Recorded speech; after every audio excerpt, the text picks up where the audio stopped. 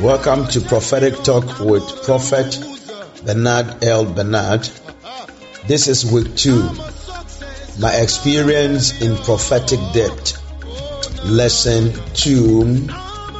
My experience in the prophetic. Part 3. In the part 1, we saw my experience in growing up in the prophetic. And I spent time talking about how growing up in the prophetic was, and the encounter I had through a dream where a man came to me and instructed me to follow him outside, and that it was raining outside, that I objected. And this man found a way to pull me into the rain and said that the mantle has been passed on to me. And that took me to another dimension of the prophetic. In part 2, I ended with number 12, my experience in handling senior prophet attacking my ministry. One of the things I have come to know is that no matter how anointed you are, no matter how careful you are, no matter how disciplined you are, suddenly, whether you like it or not, certain people will fight you, will not agree with you. And I spoke about 2 or 3 of the senior prophets I met and how they attacked my ministry. We are beginning the part 3, and the part 3 we started from number 11. My experience in prophesying when prophecy is delayed. I mean, there have been several times where God have caused me to speak prophetically into the life of people, and they look as if whatever God said about their life has been delayed. But one of the things I always want people to understand is that every genuine word from God will try you. Every genuine word from God will test you. Every genuine word from God will go through process. Now, many people are not ready to go through the process that it will take them for manifestation. Prophecy has different natures. The first nature of a prophetic word is the nature of the source. And God is the source of every prophetic word. The second nature of every prophetic word is the nature of revelation. Every prophetic word comes as a revelation. Now, the third nature is the nature of interpretation and clarity. Now, when you receive a prophetic word, you will need to have understanding. You need to have clarity. The fourth nature has to do with the nature of application. Now, this is where many people miss it. So, for example, when God uses me to speak into the life of a couple desiring for the seed of the womb, and the Lord says that they are going to be pregnant, they need to learn the nature of application. Yes, God has spoken. I have declared what God has said. But if they don't do their part, they will not see God's part. They need to go and do what pregnant women do to be pregnant so they can see their pregnancy. Now, many people have not been taught that there are 2 aspects to every prophetic word, the God-word aspect and the man-word aspect. The God-word aspect is sure, the man-word aspect is not sure. Now, it is the man-word aspect that man needs to be involved in what he must do to see his prophetic word coming to pass. When someone receives a prophetic word, and the Lord says that I'm going to make you a medical doctor, there is responsibility impacted or imputed on the person that he should go to medical school and not to go to law school. If this person by decision decide to go to law school, he will not become what the prophetic word said you become. So whenever I had issues with people who had received delayed prophecy, I made them to understand what they are supposed to do.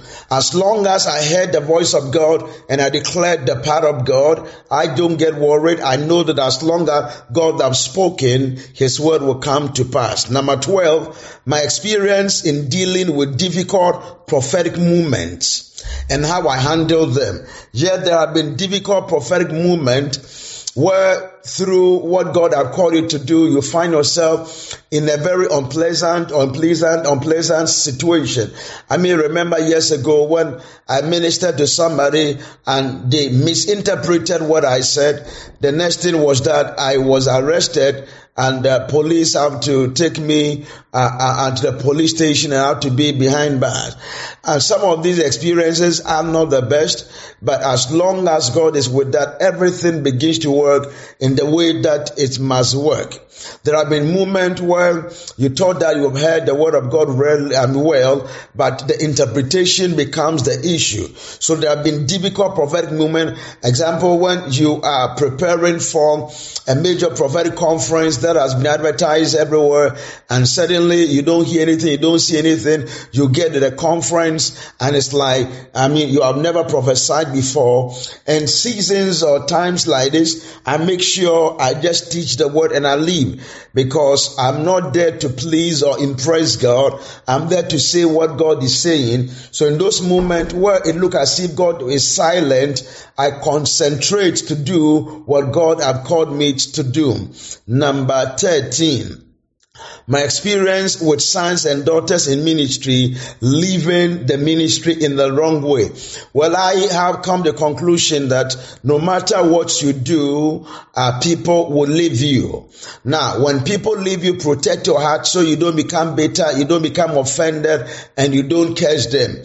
Whether they leave in a good way or a bad way, make sure you don't curse them. So I've had some men and women I have trained over the years, and at some point they decide to leave, and most of them left in the bad way. What did I do? When they left in the bad way, I made sure I learned from that experience. I made sure I protected my heart so I did not become bitter. I made sure I did not see the people around me. Their departure did not affect the people who were there, because those who are with us are more than those who leave us. So my concentration is not on those who leave us, but my concentration are those who are with us. So whether they left in a good way or a bad way, I wish them well. If they still want to remain in constant touch with me, my doors are open. If they don't, I'm a Christian. So my experience with sons and daughters in ministry who left the ministry in the wrong way, I wish them well. I pray for them in case I should meet them anywhere. I'm sure I'm going to talk to them. Number 14, my experience as a guest prophet in another ministry. Well, when I'm invited into any ministry, whether within the city I am in or outside the city or outside of my nation, there are certain protocols that are meant to be observed. Now I've done this thing so that I will not continue to suffer abused. When we started ministry, we went through all kinds of things, and people began to abuse us, so we needed to put certain structures in place. My first responsibility as a guest speaker in any ministry is to project Jesus Christ, is to let the people see Jesus Christ, is to bring people to the knowledge of Jesus. My second responsibility is to strengthen the ministry of the host and make the voice of the host more powerful than I make. The third responsibility is to bring people into a dimension of breakthrough where through my life and my ministry they'll be blessed. So when I am invited as a guest, I am not there to make friends. I am not there to look for who to connect with. I am just there to preach. I did not come as a tourist. I came as a guest speaker. So I speak the word of God and I leave. So when people invite me, they make sure they send me an email through Prophet bernard@gmail.com. We respond, and all things being equal, depending on our level of relationship, we send you a certain information that state the kind of hotel I will sleep in, the kind of, if I'm traveling outside Ghana,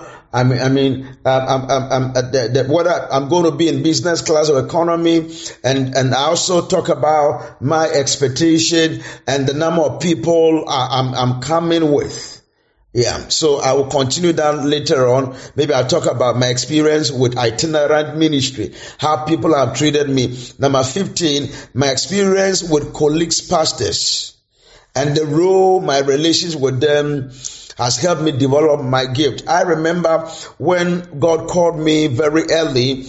There are two men of God I'll mention at this stage. One is one of my friends. He is a pastor with Lighthouse Chapel International in Takoradi, Reverend Raymond Sego.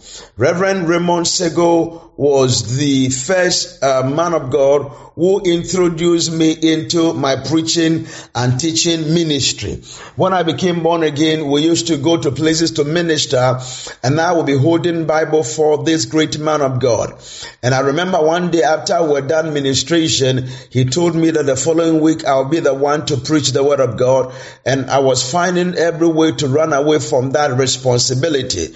But then he found a way to get me back to it.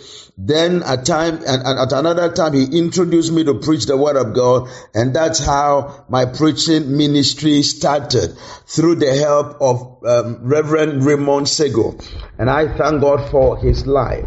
Then I will talk about another friend called Apostle Joshua Emisa.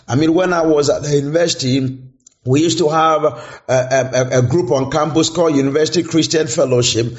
It was a fellowship on the University of Ghana campus, and at the same time, the coordinating body of all the churches, ministries, and fellowship on campus, and he was the president. That means that he had a lot of people responding to him, and God used my relationship with him to open a lot of doors for me on the campus, where my ministry was accepted because of him.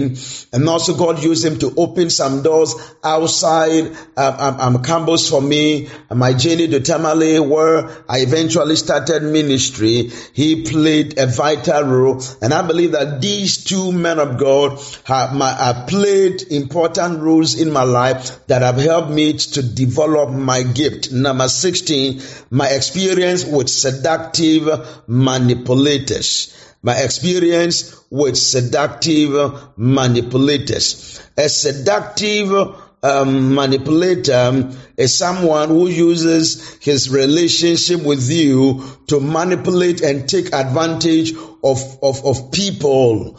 And I have come close to people like that who came into my life and they began to behave as if that they were with me, but they were seductive manipulators. They used their charm, they used their position, they used their words, and to be able to win the heart of people, and later began to paint us black.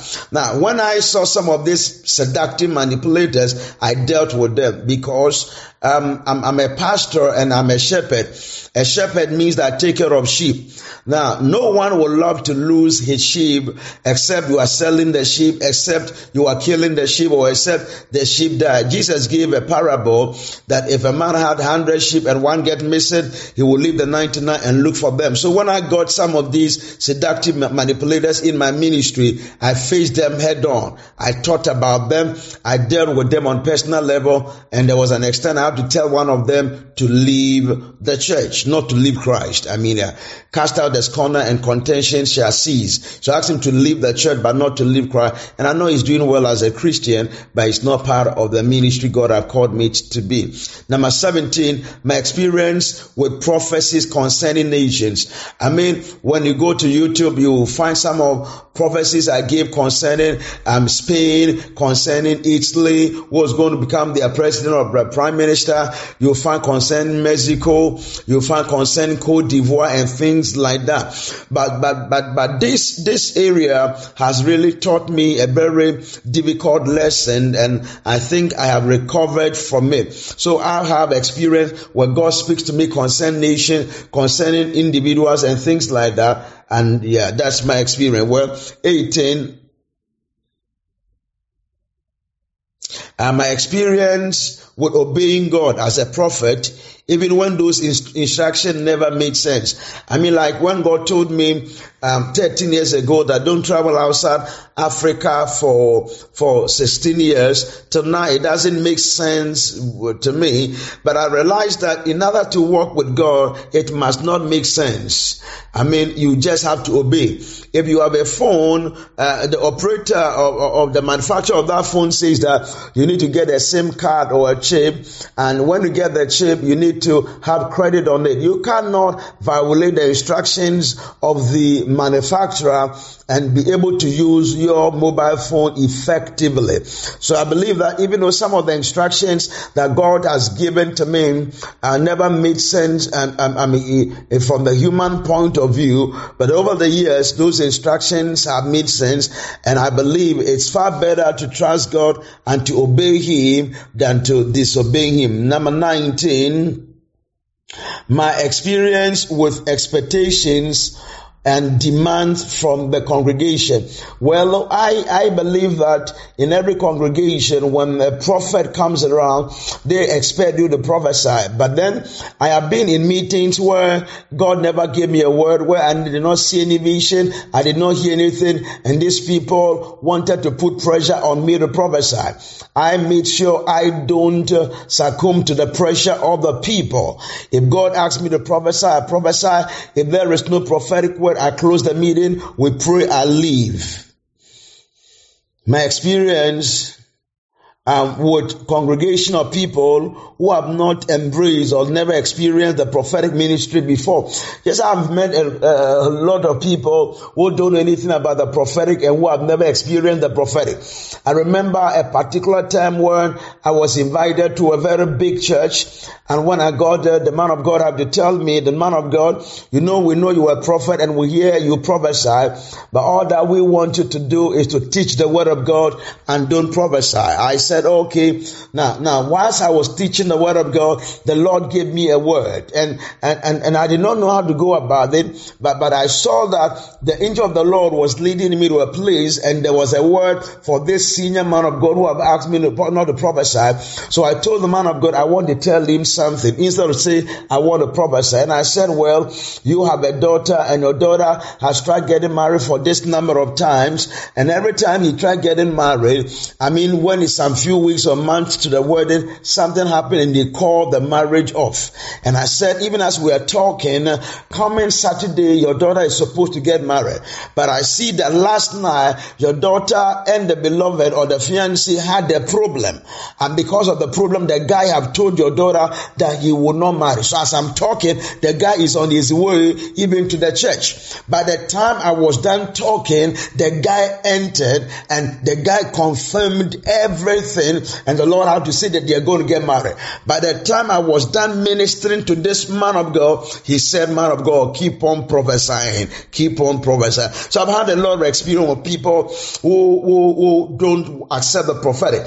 Now, some don't accept the prophetic because of wrong teaching. Some don't accept the prophet because of certain people who came in as prophet and who were never. Some don't accept the prophetic because of prophet who did not handle themselves and the prophetic gave very well. Some don't accept the prophetic because of certain bad experiences they had with the prophetic. Prophet entered into their church, into their family, and suddenly family started breaking. There were issues here and there. But I need people to understand that no matter what experience with the prophetic ministry or the office of the prophet is an authentic ministry in the New Testament. If your sibling or your friend or your relative die in a car accident, you don't say that you are going to go on a journey that takes 4 hours where there's no airline. You won't say that you will not take car, you are going to walk. So no matter your negative experience with the prophetic, open to it. And so with this experience, I also spend time to teach people about the prophetic so that they can be open to the prophetic. Number 21, my experience with rebellious sons and daughters. Yes, I've had men and women I've raised in ministry who at one point or other rebelled.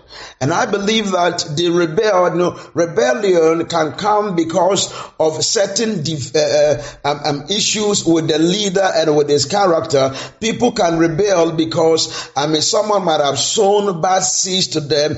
But with me, no matter whichever reason for people rebelling, I make sure as long as I raise you, I don't fight you. I don't curse you. In case you want to fight me, then I'm ready for that battle. I will not fight, but I know how people fight for me. Number 21, my experience with people who are before and after they are broken through. I've had certain strange experience in this area. You meet people who wanted political powers and the way they used to treat you, and suddenly God, through your ministry and other direction, mentorship and other things, they get breakthrough, and by the time they get to where they are supposed to get to, their character seems to change. You have also had experience with people who, were looking for anointing, and by the time they became anointed, they begin to change. And you have people, no matter whatever the Lord do with them, they were poor, God turned their life around, turned their business around, they were looking for children, God gave them children, they were looking, God gave them, and still they are committed to the cause of Christ, very devoted to God, very devoted to the things of God, and very committed to you. I believe until you have come to a dimension where the things that happen to you cannot change who you are, then you have not started life yet. Remember this prophetic faculty with Prophet Bernard L. Bernard Nelson Ishin. You can get in touch with me on +2 33 24 32 84915 +2 33 24 32 84915. Instagram on Prophet Bernard L. Bernard. Facebook on Prophet Bernard L. Bernard Nelson Ishen and Bernard L. Bernard Nelson Ishen. Twitter at Prof L. Bernard. The Prof PROPHGLBERNARD. Prof L. Bernard. You can contact me on my email, Gmail at prophetbernardlbernard@gmail.com. God bless you.